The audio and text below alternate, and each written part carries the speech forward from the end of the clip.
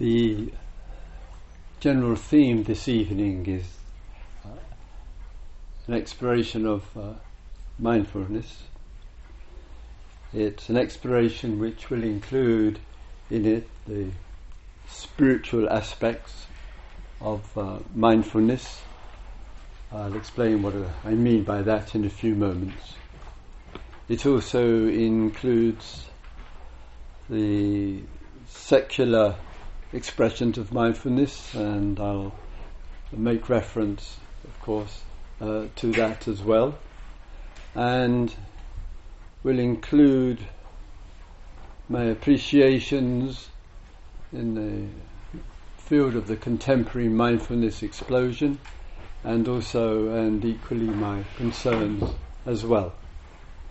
With the talk with you, when it's finished, I'll make some time for any questions that you may wish to ask, and I'll endeavour to respond to them.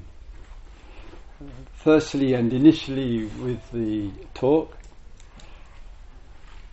I'd like to go back in the field of time, and in this case to the time of the Buddha, draw upon some of the insights, concerns and expressions there, move it in field of time to the current and present situation, all of which I hope will be of some relevance,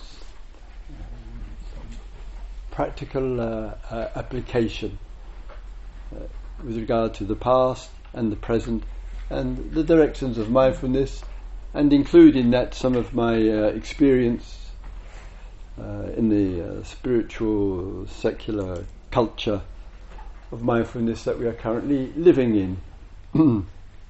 But initially, at the time of the Buddha, this is in the generalities now, but you'll get the point.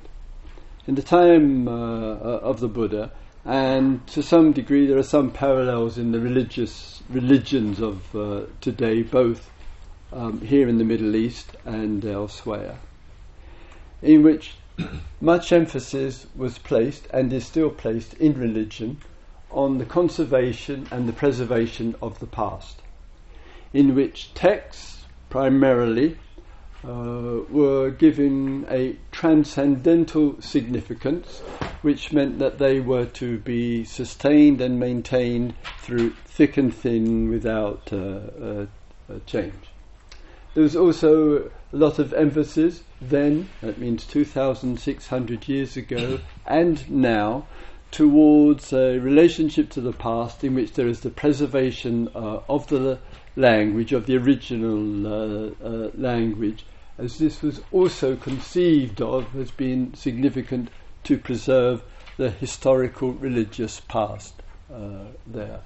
The third aspect as well, which was emphasized and is still emphasized, is that there are authorities, we might call them theologians, we might call them religious authorities.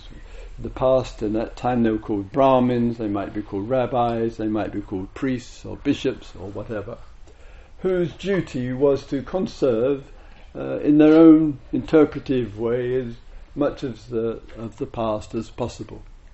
The Buddha was very familiar with this endeavour of the religions of his time, and in the time of the Brahmins, who held the religious power, they wished to preserve the Vedas was one. The second was the language, that means Sanskrit in this particular case, and thirdly, as today, the ceremonies, the rituals, the mantras, the chantings, the forms of worship. And this was what was given to the people. The Buddha looked at all of this, he questioned it, and in his own remarkable and rather steadfast voice, said these three areas of preservation, these three knowledges, that means the tradition, the language, Sanskrit, the ceremonies and mantras and rituals and so forth. He says, I'm offering a different three kinds of knowledge. And of course they were immediately curious, what are these three different kinds of knowledge from what we're offering? He says, I'm offering the knowledge of exploration of what in the past of the human being is leading up to the present. What are the causes and conditions which are affecting your life, which are influencing you? What's been going on yesterday to the day before, or in the recent past, or during this life, which is influencing you today? That knowledge, knowing about that, is important.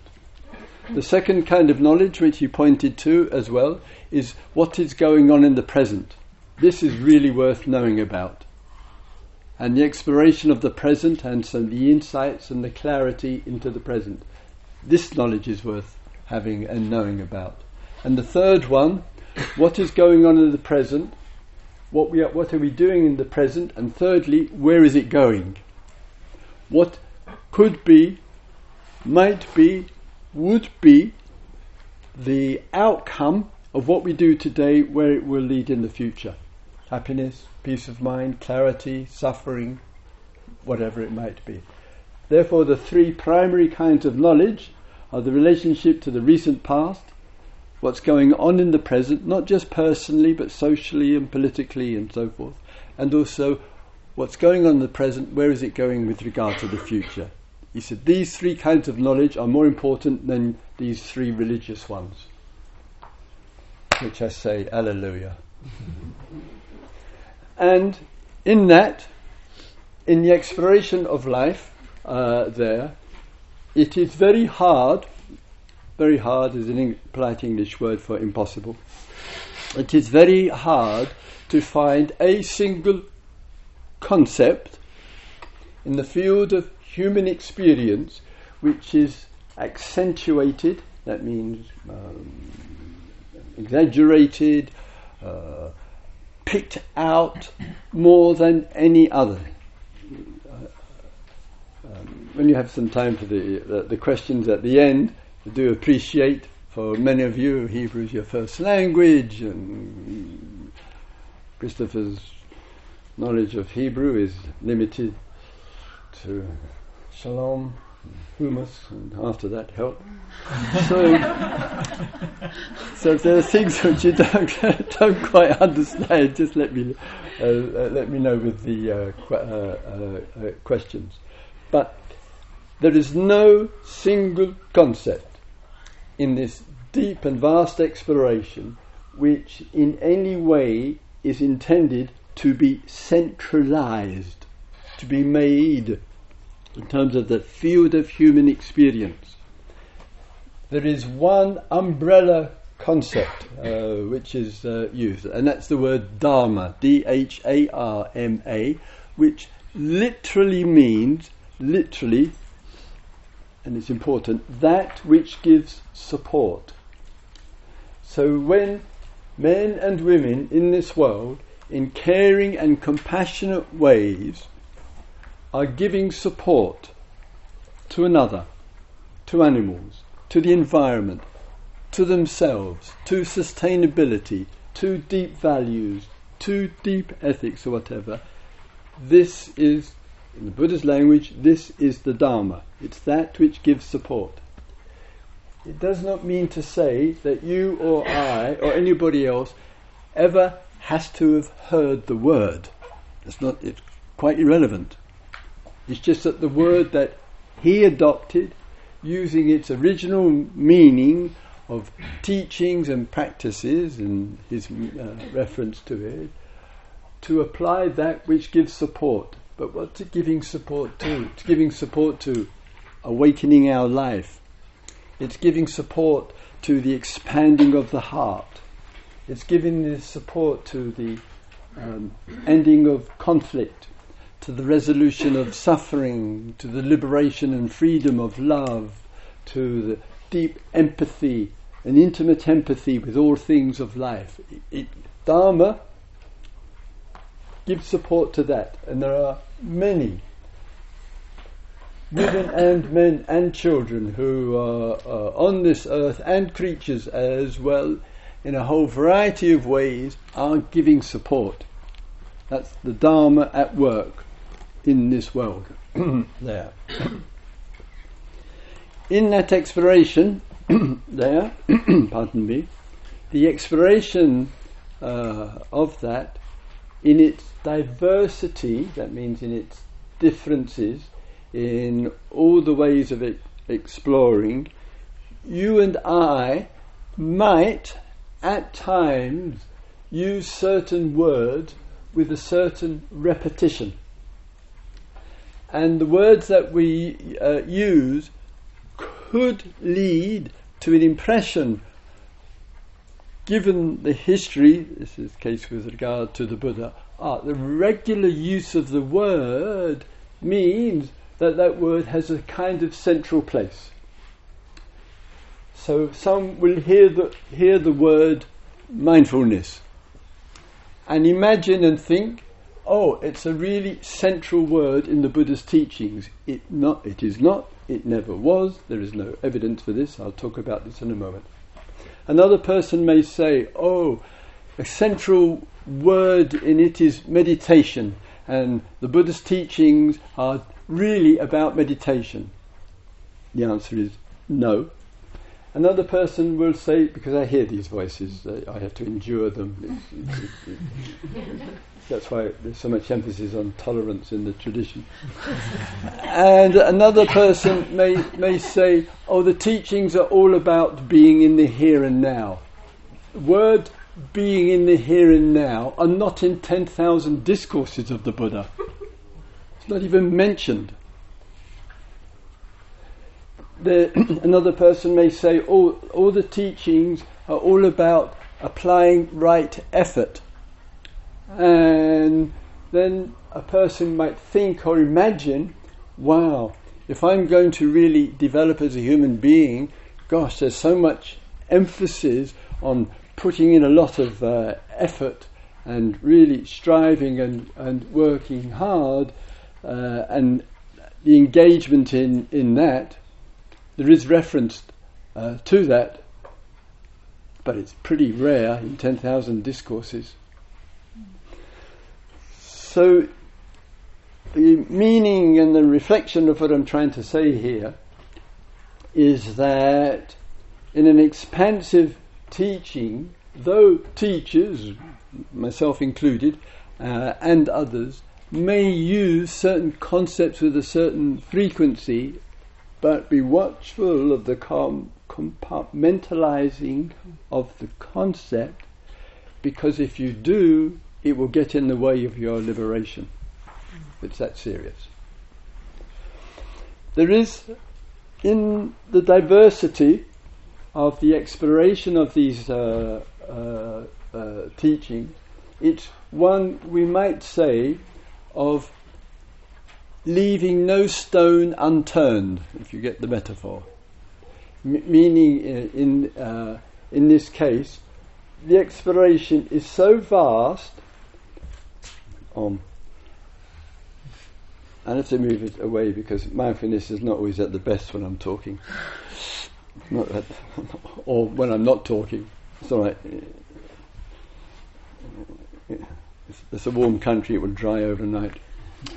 So that in the exploration there, it's vitally important here to have a genuine sense of the depth of the exploration into every area of life. Into every area of life there. And some aspects of that, in terms of the inner work, is a preparation for what the teachings are about. And what I'll try to get over the point with you. we apply, you and I, as we are doing here, teachings and the practices which are involving communication, small groups, listening to each other, facilitation, mindfulness, the silences, the meditations, the checking in with our experiences, and much, much more. It is perhaps one of the most fertile grounds in the field of human experience, meaning that when people, in relatively small groups of people, come together with a commitment to face this existence, to wake up to this existence, to realise that others essentially are no different from oneself, to people to come together in that kind of exploration, in the real, that means in the actual, it provides and sows the seeds, and the plants and the fruits can come in the immediacy. There is no substitute for it. Video conferences, audio talks, YouTubes, and I have stuff on all of these, I do apologise, and much, much else. They are helpful, they are useful, they are interesting. You might get some insights out of that, as well as the literature, another apology from me, and more. But do not think, please, for a single moment in life, this is replaceable from the vibration and the potency of the first-hand direct human experience. There is no substitute for it. There's no substitute for this. It's a support, it's a benefit. I'm a keen advocate of it. If you name a social media, Christopher is using it. I'm not in the puritanical garden about these things, but I will still say the dynamic when we get together and explore, I think that has something else to it. It has an aliveness to it, because it's not in the abstract of a picture on the screen or words which were said weeks or months ago or years ago in some place, though there is benefit. In the exploration there, in the preparation, and in the work that you and I engage in and explore with ourselves and with each other, there are issues which go on and take place within the human being which clearly need our attention. And with that, the Buddha making the shift here is a movement, one might say, away from faith, which has been a common factor of religion. And just want to get this in very, very quickly, in case you're maybe wondering. I'm not a Buddhist for a start, and secondly, I'm not a secular Buddhist. I don't buy the argument. In the exploration of the inner life, there is an important work to take place in which we look at all of the difficulties and obstructions and issues and pressures that go on with ourselves. The buzzword at the moment, it changes every few years, is stress. There. And the world of stress is a genuine concern to people. I mean, a genuine concern. And then, because we're engaged in an inquiry and a mindfulness and an exploration, then we ask, well, what are we referring to when we're speaking about stress? Because it's such an umbrella concept to use. And in taking a single word and working a bit more mindfully and carefully with it, that's what brings about stress. And then something might begin to stand out for us a little bit more clearly, so that we have a little bit more sense of what we've got to attend to. It's fairly obvious, but it's to look from our experience. The first one, not first in a hierarchy here, but the first one is simple. Thinking too much. If there is a recipe in life for getting stressed out, it is excess thinking, most of the time about things which are totally unimportant, completely irrelevant, unhelpful, useless, pointless. I think you get the point there. Or the other, stress is, the issue is important. There is a concern. There is something happening in relationship to the past, the present and the future. The stress is not allowing you to see what is taking place. It blocks it. You cannot see clearly in life if you're in stress. And therefore, what contributes to a way of seeing in which thought, which has a very precious place, and those silly little gurus who tell you have to go beyond thought there, is just about one of the most thoughtless comments that I know. So thought has a really valuable, appropriate place for the fully enlightened, for the deep meditator, for ordinary human being. Thought has a place, but it's a thought which is calm, which is clear, which is without stress, which is able to mirror and reflect and look carefully and respectfully at a sensitive issue and to give some wise reflection to it, a skillful use of thought to help understand what is happening. And we need thought for that.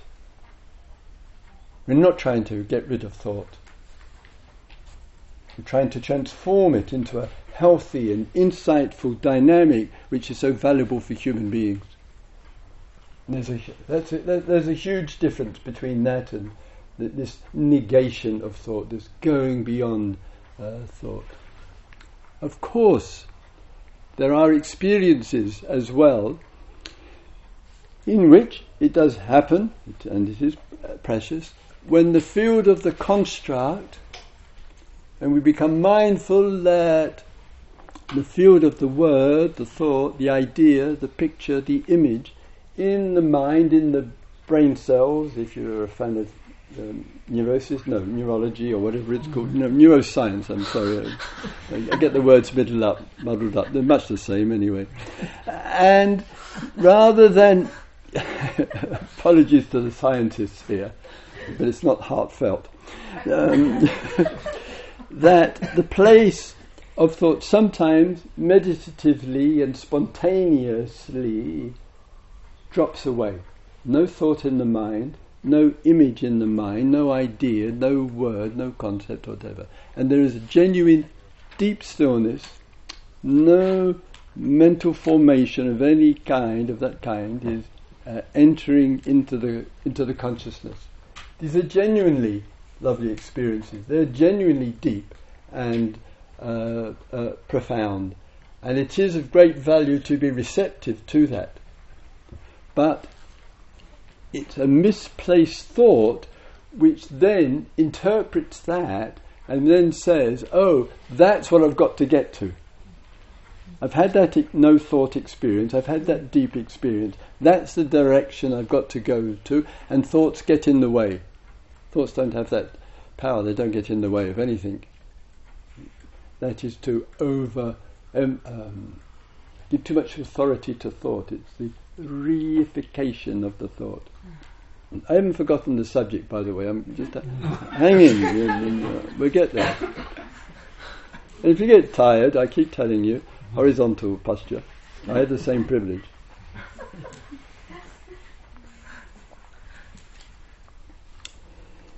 In the dynamics of all of this, the spiritual and mindfulness in its sweet sense, has a really important place in the scheme of things.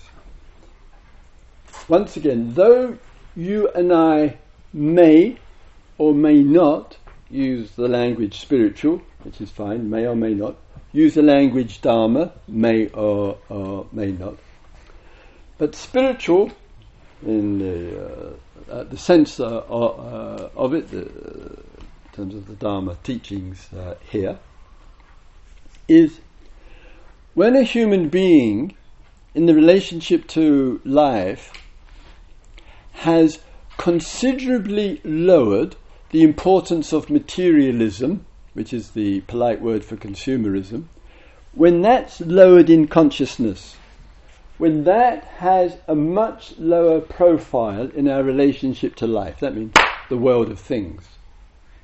The world of things. So when a human being is giving priority in life to the self, that means the world of I and my, quite often, and with it, go two associations. One is status, position, identity, that's one. And the second, which is often the confirmation of it, which is called ownership. It is called possession. It is called having. That's the world of things. So there's status, position, I am somebody, whatever that might be, and there is ownership. And this idea that this is what life is about brings about an extraordinary contraction in consciousness, because one is in a small box of the material world and the self. And of course, with it will come, without exception, the terror of death. Because it's the loss of everything. And why is it the loss of everything? Because one was deluded to think one had it in the first place. And that shift in consciousness, the movement away from materialism, consumerism, begins to generate in the human being another kind of awareness, mindfulness, consciousness, which begins to be receptive to that which is not materialism and not about self and not about ownership. That receptivity is called the beginnings of the spiritual life. It is not that men and women have to shave our head and put on some orange curtains and go and live in a monastery somewhere or other. I have the authority to say that because I did it. But it's a view of life. It is an understanding about life that the material world, for those of us in the privilege of so-called choices, have. But a human being, and there's at least a minimum of 1 billion of them, cannot reflect, think, meditate, go deeply when he or she doesn't know if he or her or the family will eat that day. For them, the material world is survival. The beloved brothers and sisters in the Arab world being bombed to death and shelled to death and all the slaughter that is taking place. Their world, the tragedy of their world and all the many other wars that are on this earth, it's about the material world. It's about food, it's about clothing, it's about shelter, it's about safety, it's about medicine, it's about survival. And we, with the privilege of the exploration of the material world, can still know we are going to eat, we're going to have shelter, we're going to have clothing, we're going to have the medicine, we're going to be relatively safe. Not guaranteed, but relatively safe. And that brings upon us, because we are conscious of that and mindful of that, a kind of extra responsibility for compassion, an extra concern about the suffering of the neighbours, whether it's the Palestinians or the Egyptians or the Lebanese or the people in Africa or the suffering communities in our own countries and much, much more. So the lowering of the self and possessiveness around things, it opens up, it expands things. This expansion, without any exception, is always, without exception, more important than the interests of the nation state. Because that's a box. There's something much bigger than living in the box of the identity of the nation state. And whatever the nation that might be. It has a modest place in the scheme of things, but its modest place, it's so modest that we can see through it, because it's only a line in the mind, nothing on the ground about it, it's only a line in the mind. You can see through it, so we're not going to let our modest identity with the nation state get in the way of looking outside of it and seeing, is there empathy and love for the other? One can be whatever you wish, Israeli or English or Swedish or German or whatever. And sometimes we advertise it. I go on the train regularly from home, in this case to Germany or to France. And like many other passengers, I look the same, I think, with everybody else. My eyes are still above my nose, and my mouth is below my nose, and the head is on top of the shoulders. I haven't met anybody yet who's different. And the good ticket inspector is walking down, and I can hear him. He might be speaking in French if I'm coming from Paris to Dusseldorf, or I might be speaking in German if I'm passing through Germany. And he walks down and he comes to me and then he says, "Ticket, sir? Do you have your ticket?" He's speaking in German and French, and I look and think, why does he think I'm English? What's so different about me and the guy sitting next to me? And he talks to him and he's etc. So sometimes, though it's not our intention, but people say to me, "Oh, Christopher, you're so English." Yet another apology is required. All right, there. So even though we have our love of the nation, why not? And we have our friendships and we have our mutual languages, but not the identity which is to use that to justify the violence, because it's the death of spirituality. It's the death of something deeply religious, we might say, if you like the religious language. In these kind of teachings and practices, what is rather precious about them, in many ways,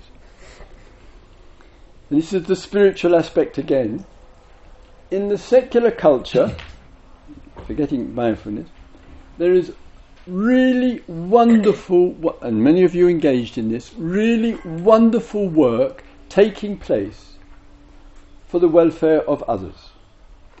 And that may show itself amongst you who are here, who are teachers, who are psychologists, who are psychotherapists, who are social workers, who are lawyers, who are nurses, who are doctors, and much, much more. And all of that is Dharma of exploration and sharing, as we say. In all of that, as well as the kind of work that takes place here, the heart's wish for those who are engaged in such forms of service is for the happiness, of course, the well-being, the integration, the sense of harmony and peace of mind of those that you and I have the privilege of serving. And we have a whole army in society of people who are beautifully dedicated to the welfare of others. And of course our good staff certainly to be acknowledged for that as well. The point I'm coming to here is, in these teachings, a well-adjusted, well-integrated, harmonious human being has just finished kindergarten school in the Dharma. That's what I'm saying. It's the beginning. And the teachings and the explorations certainly point in that way, with all the precious importance and significance that there is for us. Not because the end in itself is to be a harmonious, well-adjusted, integrated human being, rare and precious as it might be, but the significance of it is, from that, not perfectly, of course not perfectly, still probably with some areas and issues to adjust to, but the harmony and the sense of peace and the clarity there, and that sense of well-being is the first big step to profound realizations. And it is a pity there if in the explosion, as the word that frequently gets used with mindfulness, it kind of ends up as an end in itself of the reduction of stress. Mindfulness-based stress reduction program. Though it's, and I hear many wonderful reports, and of people who are teaching the program and many similar programs there, and really helping people to deal with things. But in the scheme of the exploration, it's comparable to 2 or 3 fingers in the whole body of the teaching. Understand what I mean? It's an important, precious aspect there, but it belongs to something much bigger. And that sense of something much bigger than personal welfare, personal feeling good, that which is much bigger than that, I call it spiritual. And if it gets neglected or forgotten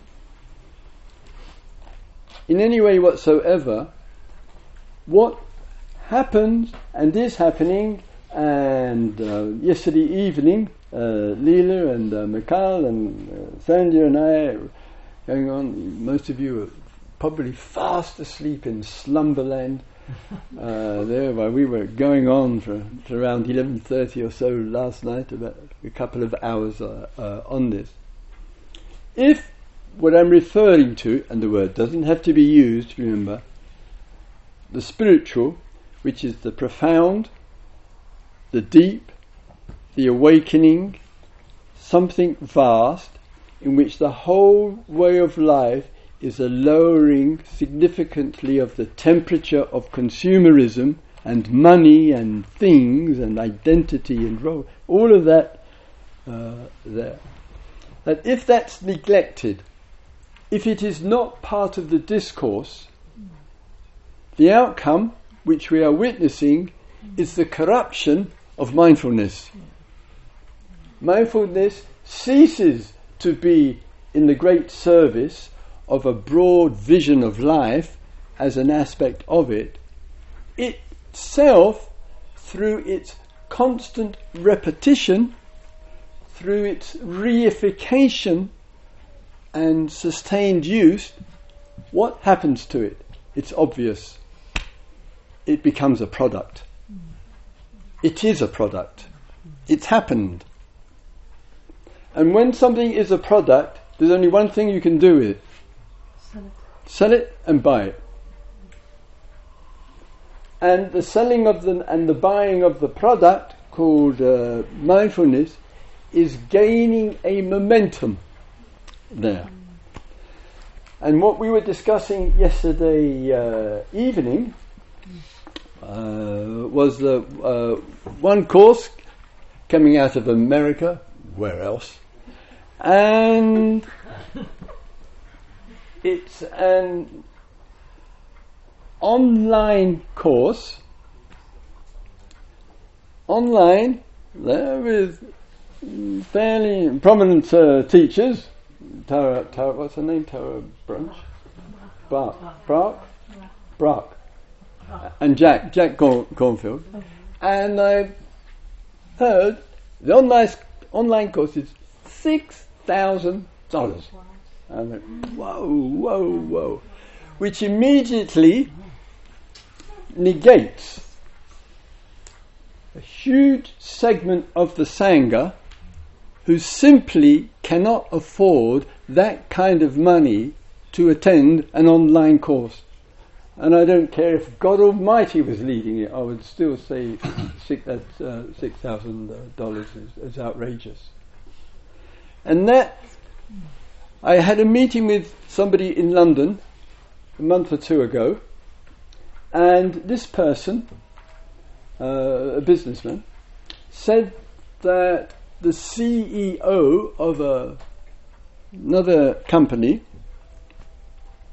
meets for mindfulness instruction with a mindfulness teacher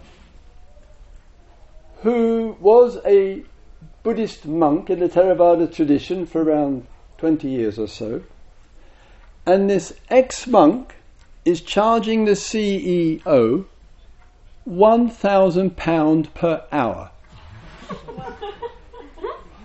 That's in your currency around 6,000 shekels. 6 with 3 zeros, not 2 or 1, 3. 6 for an hour. Every breath is gold. And when one and I mean, I had a few other stories, but I'm trying to show some equanimity.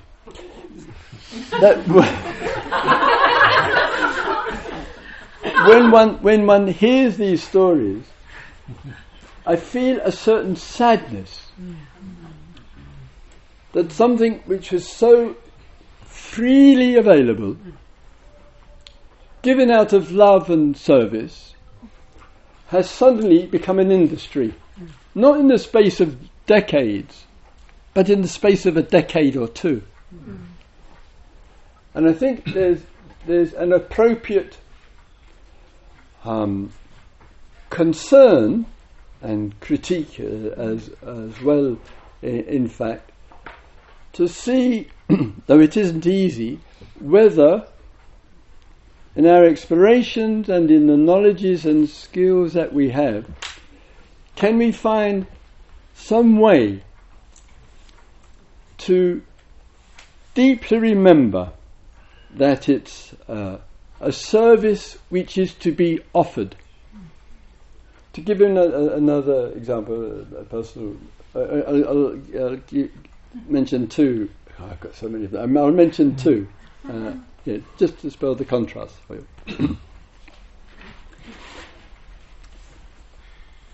There's organisational network which very beautifully offers online a meeting with a teacher.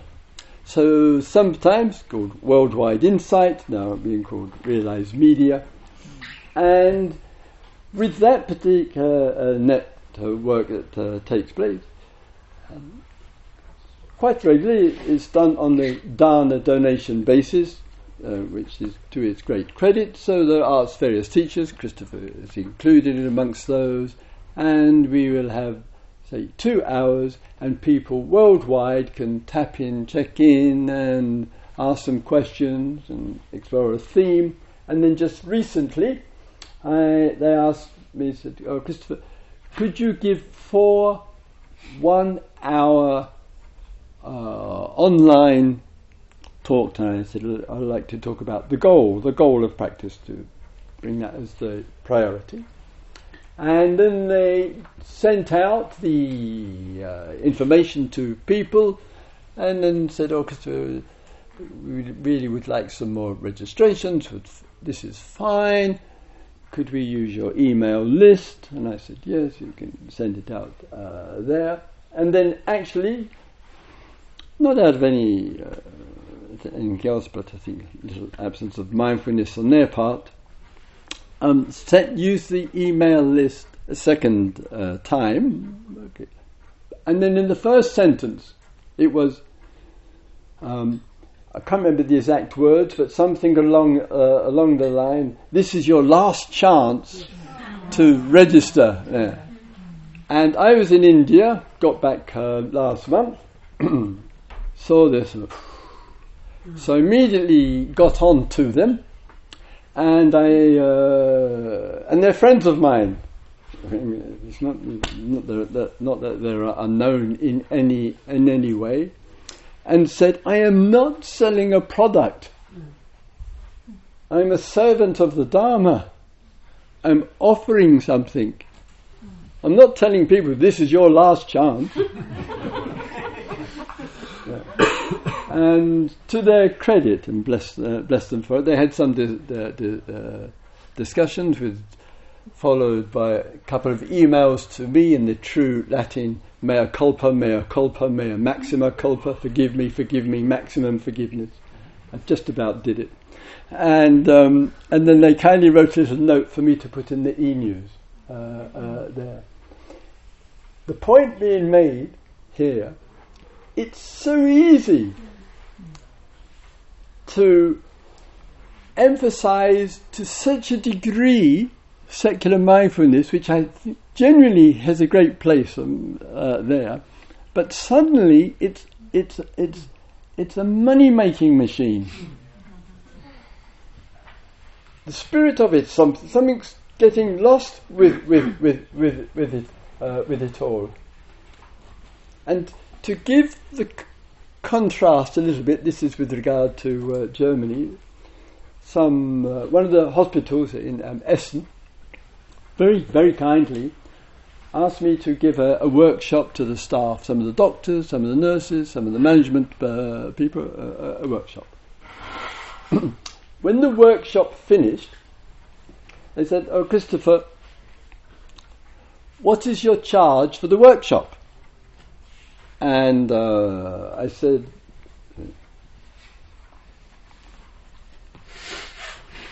"I don't charge, not my cup of tea, not the way that I work there. Whatever you give, I will happily receive." No, I don't write down numbers. It's just never done it since living under donation since 1970, and I have no wish to start now. I'm too old. So then they sent me some emails. And it said, "Christopher, look, the accounts department in the hospital can't deal with this. Can you just put down some numbers?" Because they've not had anybody who says whatever comes is going to be all right there. So I can't remember how long it was for. It was about 3 hours. And they said, "Really, Christopher, we need some numbers." So I wrote down, I can't remember what it was. I thought, 3 hours, €20 an hour, €60. Yeah, boom. And signed it, and photocopy, emailed it back. They emailed me. This is true. They emailed me. They said, "With the boss, with the management, we've had a discussion about it. We really, really appreciated your presence, really appreciated the workshop there. So we have decided to give you €2,000. I went, wow. €2,000, very extraordinarily kind and appreciative and extremely extremely generous.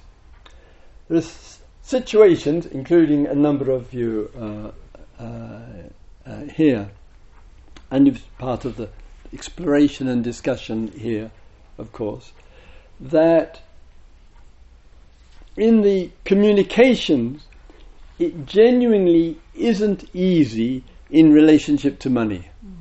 It's not easy there, and I think it's completely fine, no concern at all, where people in a way are stating, and remember, completely fine, in which a person, a teacher, a mindfulness teacher, a facilitator, a leader says, this is the cost, and this is the cost, and in that it's receiving of some income which is a payment for services. One's got to give consideration there, of course, to the realities of living. One has to give consideration to the numbers of people, to give consideration to the different levels of income that people have, whether it's the student, the elderly person who's living on a state pension, the single mum with a couple of kids, the person who is in debt, the person who is unemployed, and many, many other kinds of people. And there are also those people who in fact are quite well off, do have some disposable income, can afford. And it seems to me it's one of these areas in which those of us who are giving service to others there might need some discourse, some discussion about ways and means to make that service which we offer as available and as accessible to as many people as possible. How that works out with sliding scales, how that works out with loving communication, but I think it needs to be part of the dialogue. And I think when it's part of the dialogue, it does help to reduce the stress on the server, the therapist, the meditation teacher, the mindfulness teacher, the guide, or whoever it might be, to have some interaction and discussion with the others to see what feels appropriate. And there is, with that, because it's shared and looked at, it tends to bring actually quite a lot of kindness and generosity out of people there. At the moment, the financial world is so much me and my relationship to it. And for those who are working on in the one-to-one world, as some of you are, what contributes to the support with all of this is to find ways and means, even if you're working one-to-one with people, to find some way to make community out of it. And to give you just two examples, it's so individualistic in the culture, and I think it's a terrible error of judgment in the priority. So one friend, psychotherapist, living in New York, so he is meeting with his clients, generally speaking, once a week. But every Friday, he invites all of the clients to come and have a meeting with him. At once, all together.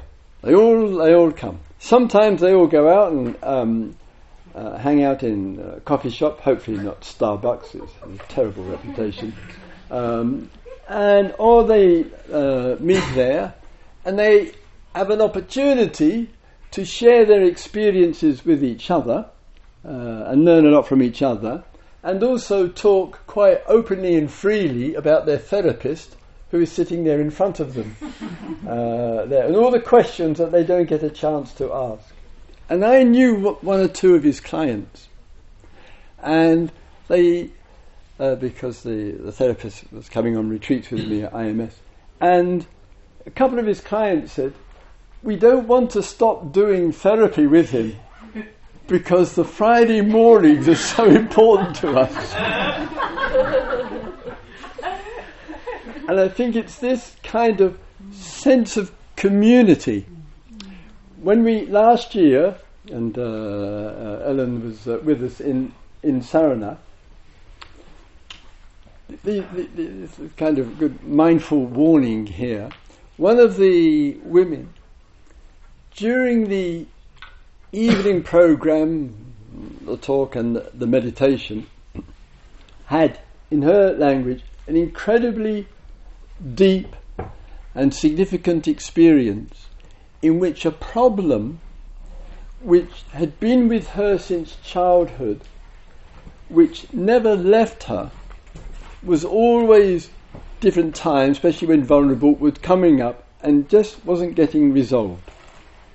And something happened in her meditation which shifted something, and she knew this issue and this trauma and what happened in the child, that it was finished. She moved on. This then released in her a huge amount of energy. And the outcome of this release of energy, she went outside the Dharma hall in the monastery there and climbed a tree. This is sheer inexperience of India. Trees are not made to be climbed. Yeah. And she got up about 3 meters high, and the branch snapped, and down she went, and with huge amount of pain in the shoulder. So this was around 9:30 at night. So then we found our cook, and then found during the wedding party also. During the wedding party, so yeah, right. So they were, while they were doing their rocking and rolling to Bollywood music, there was this poor wounded. This is the point I'm coming to. So they went down to the hospital. Hopefully, none of you have ever been to an Indian hospital. It's challenging. And the difference was, this is the difference, in the accident and emergency, A and E, probably here in Israel, you wait your turn, and then your name gets called, and then you're taken to a room, and then you're examined. There. In India, it's community. It's all collective, probably because they haven't got the rooms. So the doctors and the nurses, you've got these people in all sorts of conditions there, and everybody is being treated simultaneously. Doesn't matter what it is. They're all just, got a broken leg, and this person's had a car accident, and this person's just had a heart attack, and this person just spilled boiling water over themselves, and this person's got malaria, and this person's got diarrhea. It doesn't matter. You're all in it together, and they're just attending to them all there. And when the friends went, there was a certain sort of comfort in it. It's not just me in this room waiting for treatment. There's a certain thing, gosh, human beings are all in this together. There's a certain certain kind of authenticity and the collective in the face of difficult, very painful and difficult circumstances. And then a couple of hours later, the good lady came back with the friend and 2 or 3 friends who went with her. And bless the heart of the airlines, she was from Iceland. Went back the next day, and she said she had broke the arm in 2 places at the top. There, and the doctor said it'd be better if you put you in a sling, reduce the pain, get back home and get the treatment there. And she said to me, Christopher, despite this broken arm, she said, it was worth it. To have this unresolved issue for the last 25 or 30 years, it's over with. She said, it's worth it. But it's better if you don't climb trees after a deep experience. The tradition says, sit under it. That's better. So, in this, I'm coming to the end. In the spectrum of things, just with the languages, there's a really valid place for those spiritual aspects I referred to, and to really keep that alive. That large expanse of exploration. There's something awakening and enlightening and liberating when we're not contracted around the I and the my. Secondly, to really appreciate the really precious secular work which is taking place, including in mindfulness, to reduce pain and stress and tension and much else. There's also a great need in that world, I won't speak about tonight, but to bring in to the environment of politics and the corporate world much more than the present agenda, which I hear and read and write about, than current presentations of mindfulness, because of its belonging to something much bigger. And to explore with others, with each other, ways and means, so it doesn't end up as a product, but it's a sharing and offering. It's a willingness to use the social media. It's a willingness to put the word out, but one is staying true to something deep because it's not a commodity. And it's very, very important, I would say, with regard to that, because every time the prices go up, more people get cynical. And I hear it as a mindfulness teacher, and if I may say, as a senior mindfulness teacher in the West, my ears and my emails get burnt, so to speak, with people expressing, my goodness, it's just a money-making machinery. It's just an industry. It's just another product. It's already got corrupted. We shouldn't use the word mindfulness. It's been ruined, etc. I have concerns, but I think that it genuinely is a place for it. But it will need us and many others just to find that balance, appreciation for secular mindfulness, appreciations for the religious traditions with mindfulness, appreciations as well for the spiritual sensitivities. And if we keep that alive, I think it's something which will, in the vision of things, will be of really deep and precious benefit to many people. And each and every one of us has some responsibility, because we know mindfulness is the first step to change. We are mindful of the situation of the other or the others. We experience empathy. We offer our skills to her, him, and them. And we just find ways to appropriate skillfully the exchange, in this case the financial exchange, the energy, the time that we offer, and much else. It's a work all of us need regularly, some feedback and responses to that, so that mindfulness is with ethics, it is with spirituality, it is with the inner life, it is with the outer exploration, it is about wisdom. Okay, thank you.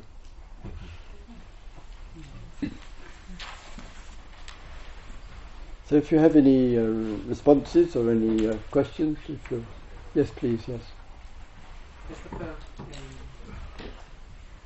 First of all, I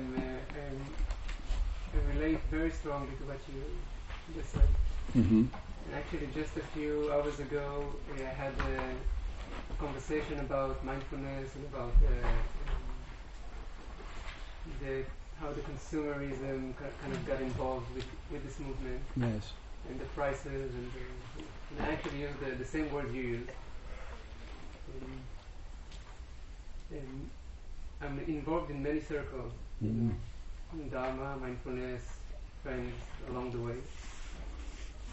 And quite often I kind of feel that the use of the word mindfulness and the application and the practice, it's no longer an exploration, but is more of a stable thing, you know, kind of. Yes. Mindfulness is a non-judgmental, fixed. Yeah, exactly. And I strongly disagree about this boxing of the Dharma. Yes, yes. And Go on, sorry, yes, please. And you know, in Israel and also probably elsewhere, there's kind of, like you said, an explosion of mindfulness in books and YouTube videos and whatever. And my sense, the voices I share, maybe you and maybe perhaps other, are kind of drowned in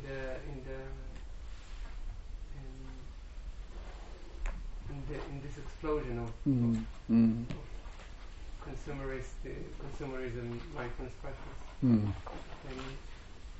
kind of, I know when I'm here, I feel very kind of empowered and very kind of connected to people who are very dedicated and not to box liberation. But kind of daily life, it's not full of these interactions. And just wanted to hear your words about it. Yes, there are different responses which we may have, and I've had, of course, the opportunity to reflect on this quite a lot. So, because at the moment the mindfulness world is so predominant as a branch of psychology, as a meditation practice, as a method, form and technique, as a way to reduce suffering or stress there. And it's going to take maybe some weeks, months or years before it kind of falls into place. So at the moment it's really kind of in our face. There are some choices that we can make. For some people like myself, still keep a certain kind of faith with the use of the word mindfulness in this larger sense that you were just talking about, seeing it in its context of something bigger, and just keeping faith with that, and the wish to put out regular reminders of the importance of that, so it doesn't get reified and become the product there.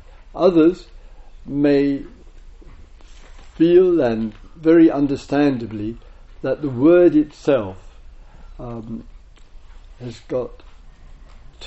become too problematic, that there are people around, including friends and others, who are saying, as well as in the public and private sector, I don't want to hear this word mindfulness again. And there are people who are sick to death of this word there. So for some, will make a wise decision as well to say, I don't need this word there, and find that language which feels appropriate for oneself and the others. So some of us use with the understanding we have, and others will change the language and use something else. And I think we just need to keep the discourse, the talking and exploring alive with us. And there's a certain, as the tradition will say, a certain duty in this as well. Keep the questioning alive. A little bit of sharing. Yes, please. Myself, yeah.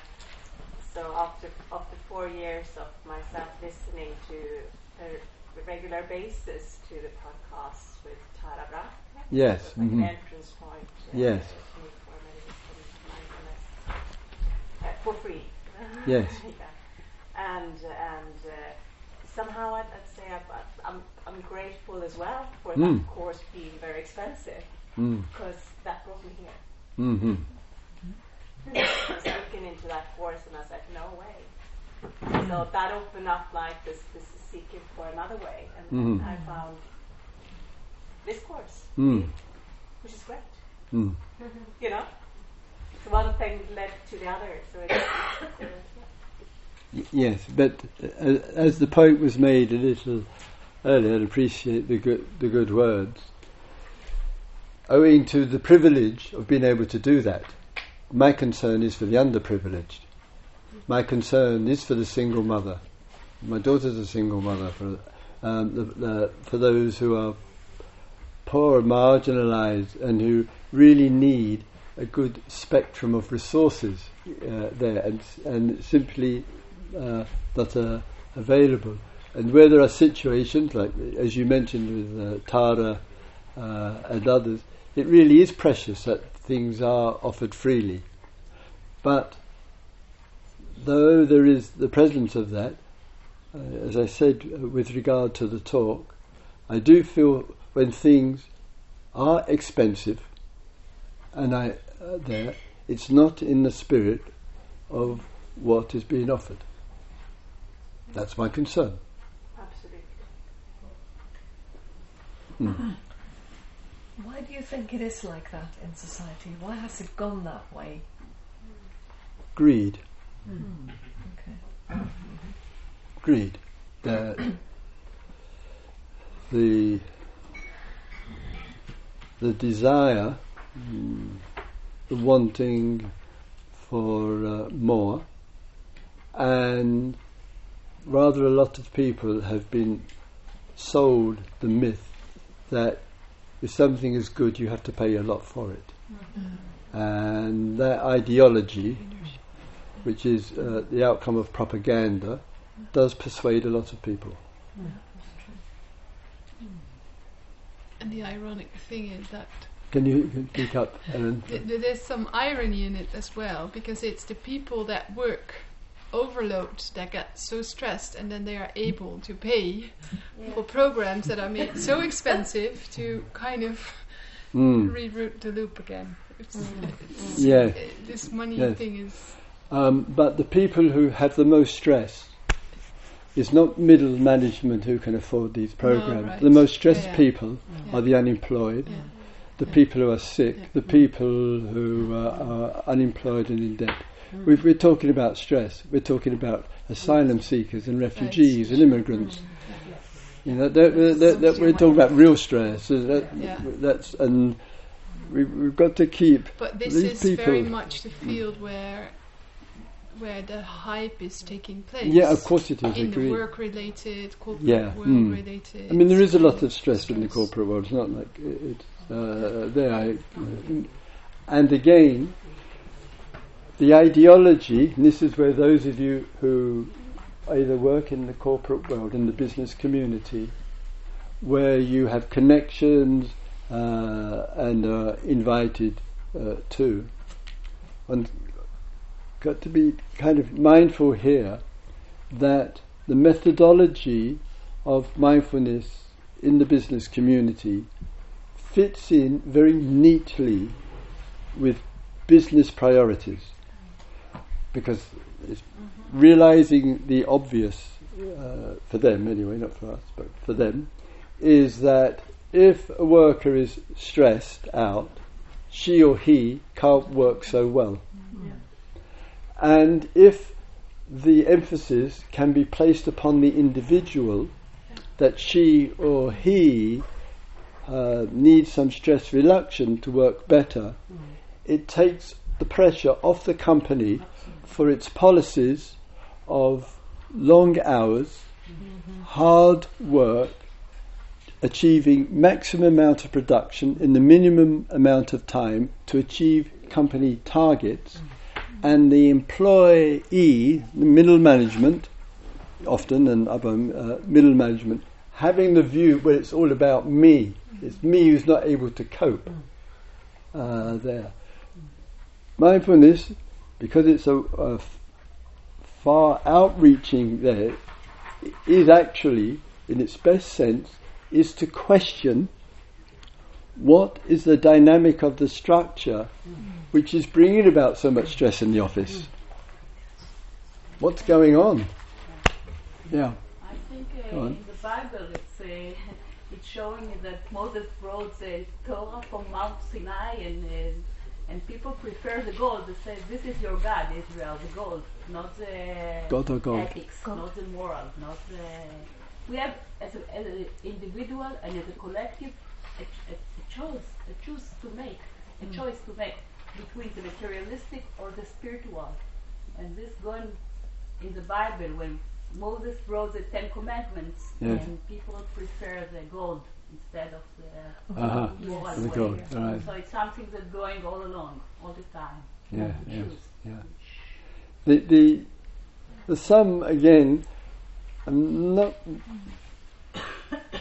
madly confident in the abilities, given all the pressure of the individual to choose. Quite often it seems to me that the demands upon the so-called individual are so intense that freedom of choice I have a doubt about there. I think there is more chance, like we're doing this evening in our days here, when we're talking and sharing together. It kind of opens up the space.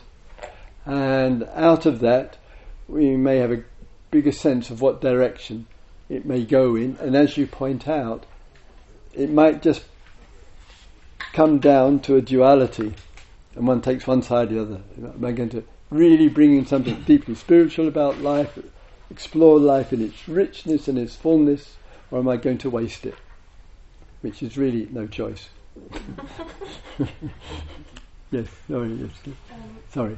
Yes, I wonder if this is kind of maybe dialectic, because there's like this mindfulness, for example, which should actually lead to freedom, which could be a tool to lead to freedom. Yes. But now it's just used in a way which just switches to the opposite and just is nothing very negative. Like, it can be very negative. Yes. If this relationship towards mindfulness, if this, like, this can be dialectic. Yes. It's an it's an interesting one, and to give a concrete what I mean here.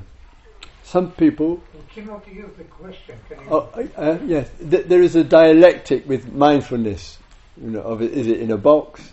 There's a dialectic that it is leading somewhere. Sometimes it's a little bit of one or the other. What I can say, what I notice with regard to this, is that a number of people will go on a course, might be evenings or a weekend, classic secular mindfulness and all the workshops which are available, do get some genuine benefit out of it, which is lovely to hear, and either directly or indirectly get a whisper that there's more to it than just being mindful in the moment without being judgmental or whatever the one line is. And I think there's something else more about it. And what I'm noticing is, which is of course pleasing, is that from the preliminary, for some people, they've got back pain, they've got knee aches, they've got stress in the mind or whatever, it then starts the movement towards to more exploration. Large number of people not moving in the direction, but just want to reduce or end some kind of stress. And if that happens, then they feel like, I've got that, I've finished it. So, and both types of, should we say, people, community are around like that. Leads on further, or it's just about a particular problem and getting it resolved. Yes, Jürgen, yes? Yeah, I watched the same or something similar with the yoga because it was like 15 years ago. There was the same explosion. So Yes. and I was shocked because. And you're a yoga teacher, aren't you? Yeah. Yes. Yeah, and actually there was a yoga book from the States then how to get the yoga butt. Huh? How to get the yoga butt. All right. Yoga bum. So this was one of the flowers of the movement. Yes. And, but now it's like the whole yoga arrived in the middle of the society because there's yoga for kids at school. Yes. It's paid by the health insurance. So just normal people. Before they couldn't afford it because the yoga class was very expensive. Yes. And now the health insurance is paying for it, so you can go 2 times a year, and you can even go to a mindfulness course for free. Yes. In Germany. In Germany, yeah. So of course there's lots of bullshit going on, lots of selling and lots of greed, as you say. But there's also a big chance because it's going to the broad majority of people, very good to the point. normal people, to ones who would never go to a retreat like that. Yeah. But I have these people sitting in my classes, and this is wonderful. Yeah.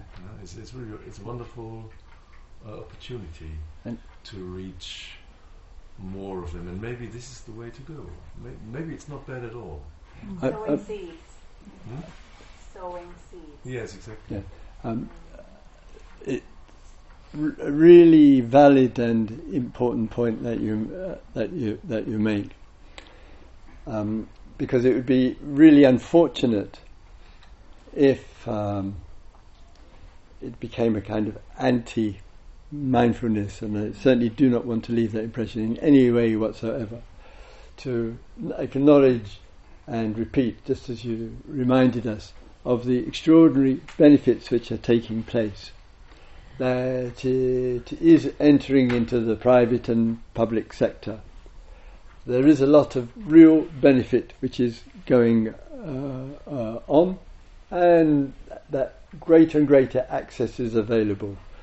The concern is, to repeat the single concern, when the cost of things keep going up and up and up, people feel cynical with it. Cynical. They think it's just a money spinner, and that is unfortunate. And all of us who are concerned with that form of greed entering into the mindfulness, well, we have to keep our voices alive and express our concern while giving recognition to everything that you just said. Kind of continuing what Jorgen said. So it's more of an optimistic view, or maybe like a calling of some sort. And I think it's more of what you're bringing here is it's part of a white affluent, is that the word? Culture of consumerism, and other communities are more communal. Yes. And there's less individualistic approaches. It's less about achieving more and more money. It's more about spreading it through the community. And I think and for me, I had the privilege in the past 6 months to also work with, let's say, at-risk youth. Yes. In underprivileged communities and in prison, and they've never heard, some of them, the word mindfulness or yoga or none of that. It's all, I'm the first person who said that to them. And I work in a high-tech company that they all know the concepts, but they don't know. So but I've gained a lot from working with the underprivileged communities, and that's kind of how I think for me it's, instead of like watching it deteriorate, like the actual task that you can take to be a part of like the bigger change and like spreading it and making sure that it spreads and in accordance to your belief system is working with underprivileged communities and not keeping it with just people that look like us. Yes, exactly. I'm saying us broadly, I mean, because everybody here pretty much, is from that kind of, would be from a white, more privileged, background. And then it's up to us to spread, the goods Yes. in the other privilege, and it's actually like needed, in that way, because we can be a part of the problem even if we take it to the spiritual max, but if we just do it with our community or like with people who look like us, then we're part of the problem, because there's a need to take it to where it's needed, because we had the privilege of encountering it maybe in its highest form, and not just as a means to reduce our stress even, but just the teachers, Jack included, has done a great deal of work on this theme, and under the general banner of people of colour, and therefore to find ways and means to make it affordable, to extend a greater outreach, to offer training to people of colour in mindfulness programs, and much more. I mean, there genuinely is in the community some really precious and important initiatives taking place. It is unfortunate, and I think it's a major hurdle to overcome, that the costs of retreats, not so much in Europe, but certainly in the US, has become very, very expensive. And I think at the Insight Meditation Center in Barre, Massachusetts, somebody told me the cost is between, for a week, $600 to $1,500, plus the dana for the donations for the teachers. And friends tell me that they live a very modest way of life. I mean, really modest way of life, and it's simply way out of what they could possibly afford. And that's why Toven are here, and there are 90 people in the building 50, 100 meters away, and I think it's the role model. It is the progressive, thoughtful, compassionate way forward is what is the vision that Tovena has, and it's keeping steady and true to it, and long may it last. And when I go travelling, I'm regularly reminding people, look, there are alternatives, and they do work, and there's one very important one in Israel. And people do sit up and they do take notice, and there are people in Europe, in Australia, in the United States, in North America, who are looking at this situation of the relationship of service and money and offering there, and let us keep those voices alive. Enough? Yes, two questions and then we'll... Yes, sorry, don't Asaf first. The way I see it now, currently, at least in Israel, the whole issue of mindfulness is moving more from the structure of retreats into daily life, and in Tel Aviv now, there's like a introduction course to Dharma and Buddhism. A lot. I think that's growing a lot. The way I see it, that's actually what is happening most, a lot more than retreats actually.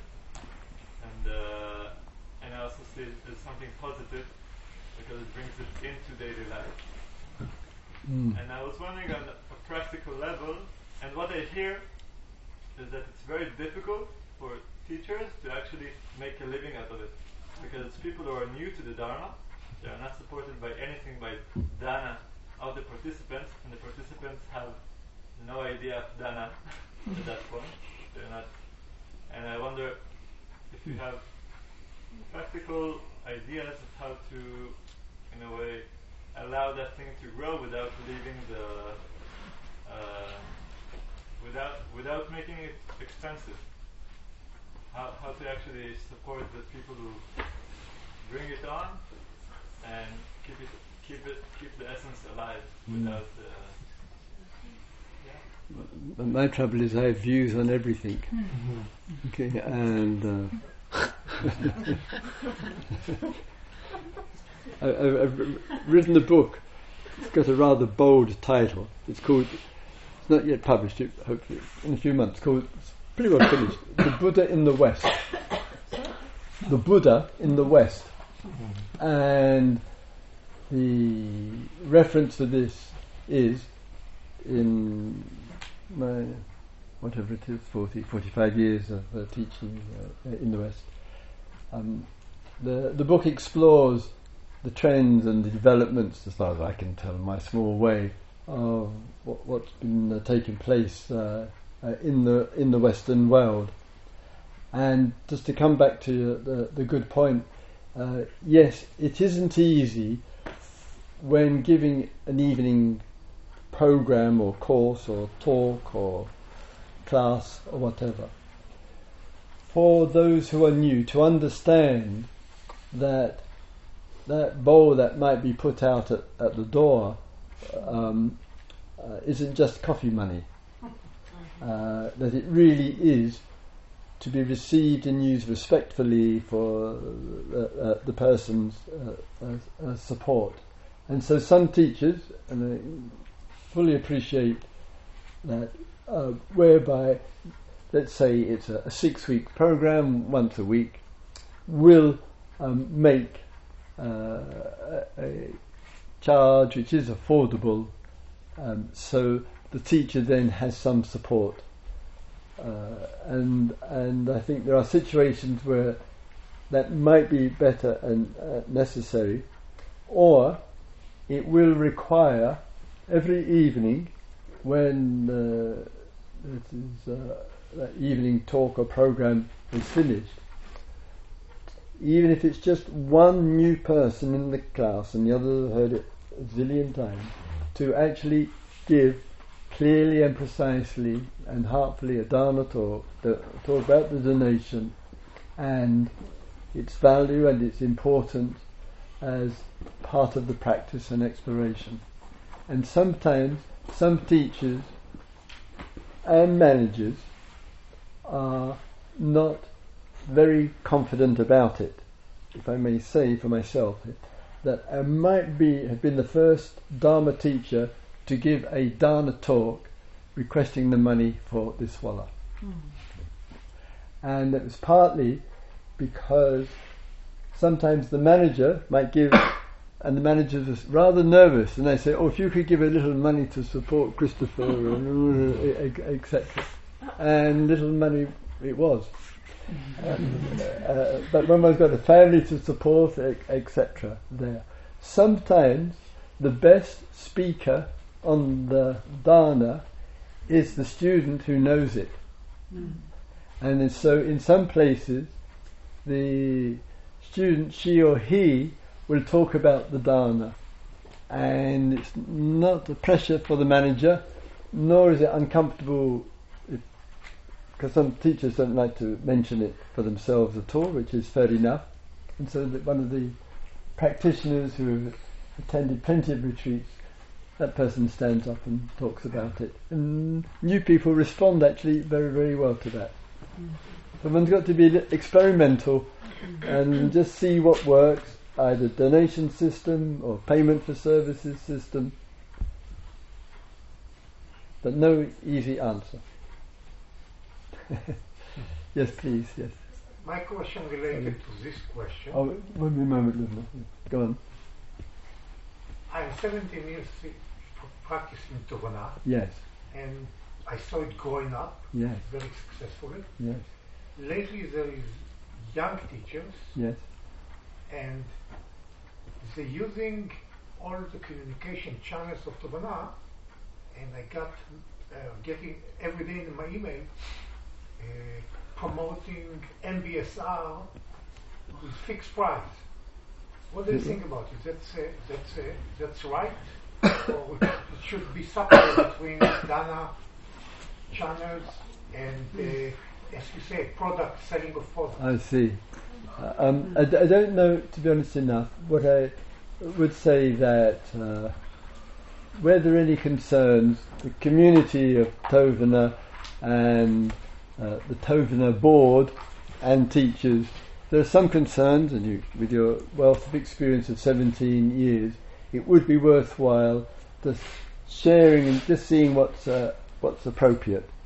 And if amongst the community that receives these emails does feel something uncomfortable about it or whatever, I think it's just to be talked about, and then some understanding of what feels right and appropriate.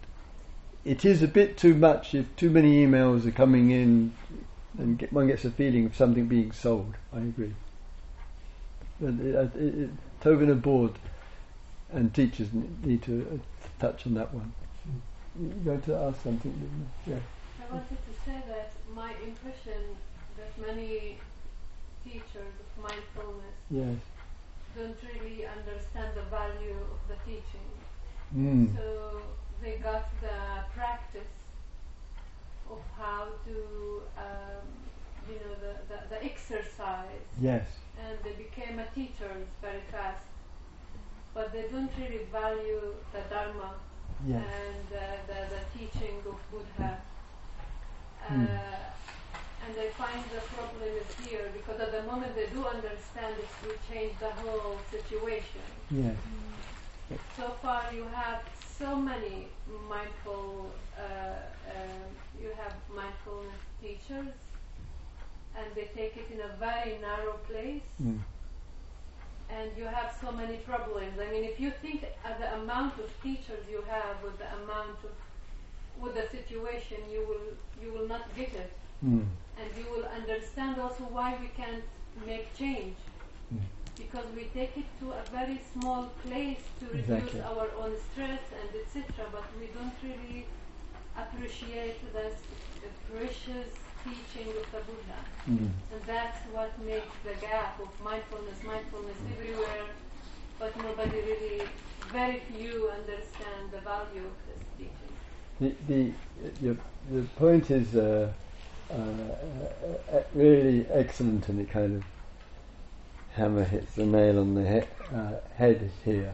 It is this restrictive view there which is one of the concerns, and in the restrictive view mindfulness gets associated with the application of certain methods and techniques, just that and that alone, and some learnt answers to deal with the typical questions that come up.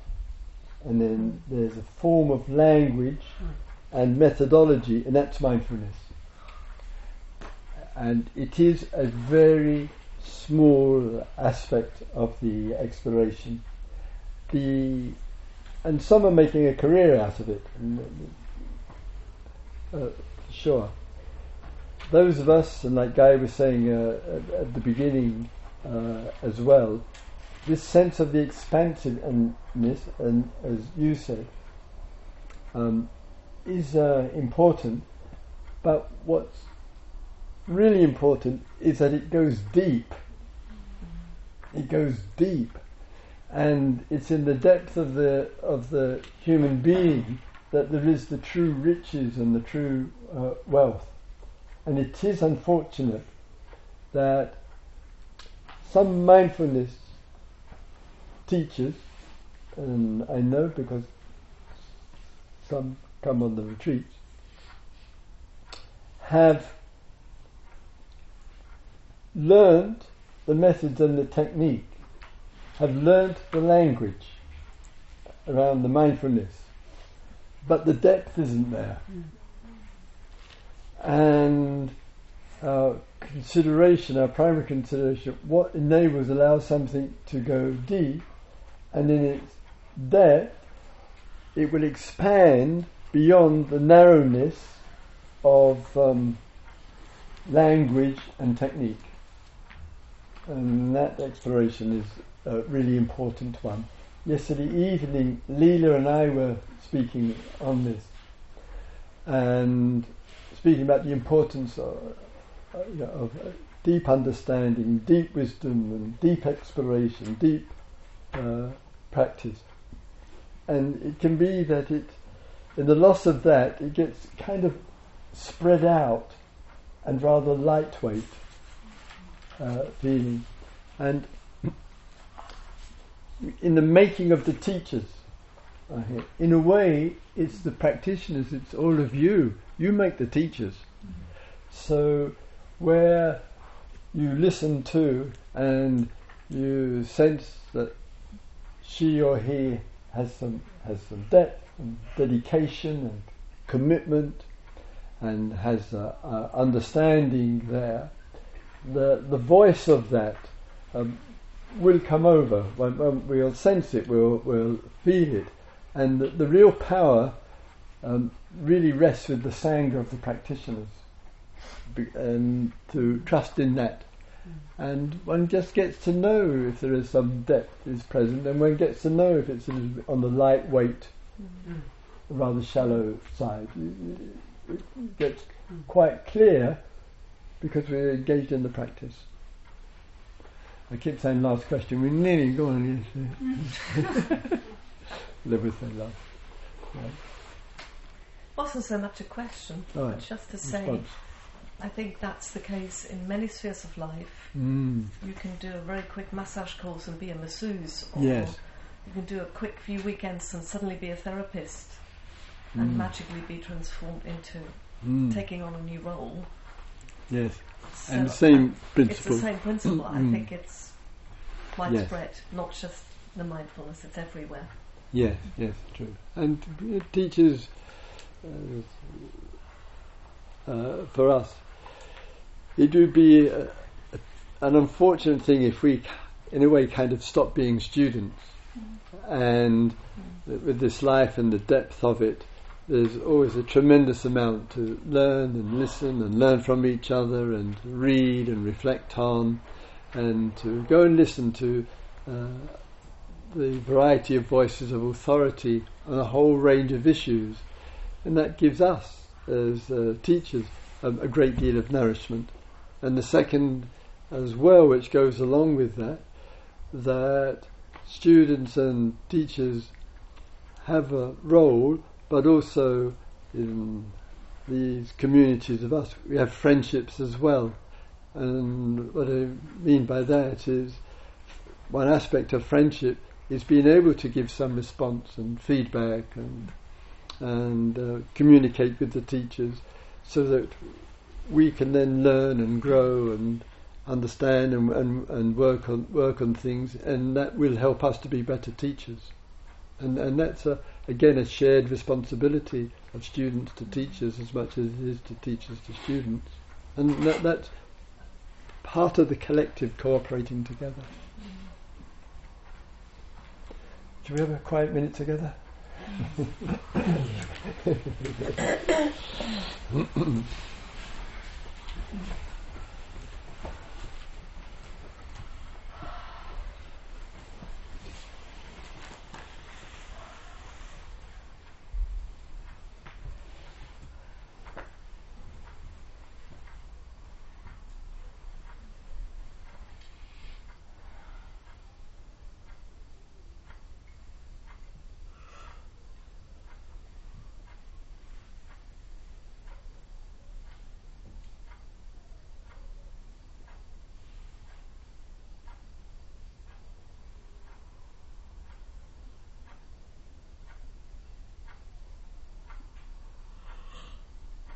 May all beings live mindful lives. May all beings engage in the collective explorations and inquiries. May all beings live with great love and liberation.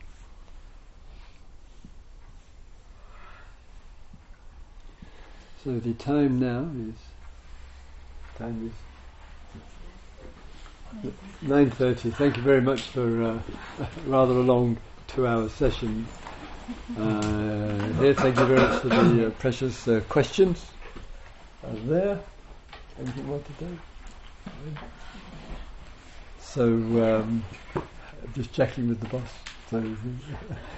So a good rest, a good sleep, and the beloved bell ringer for the start of the day at 6 o'clock.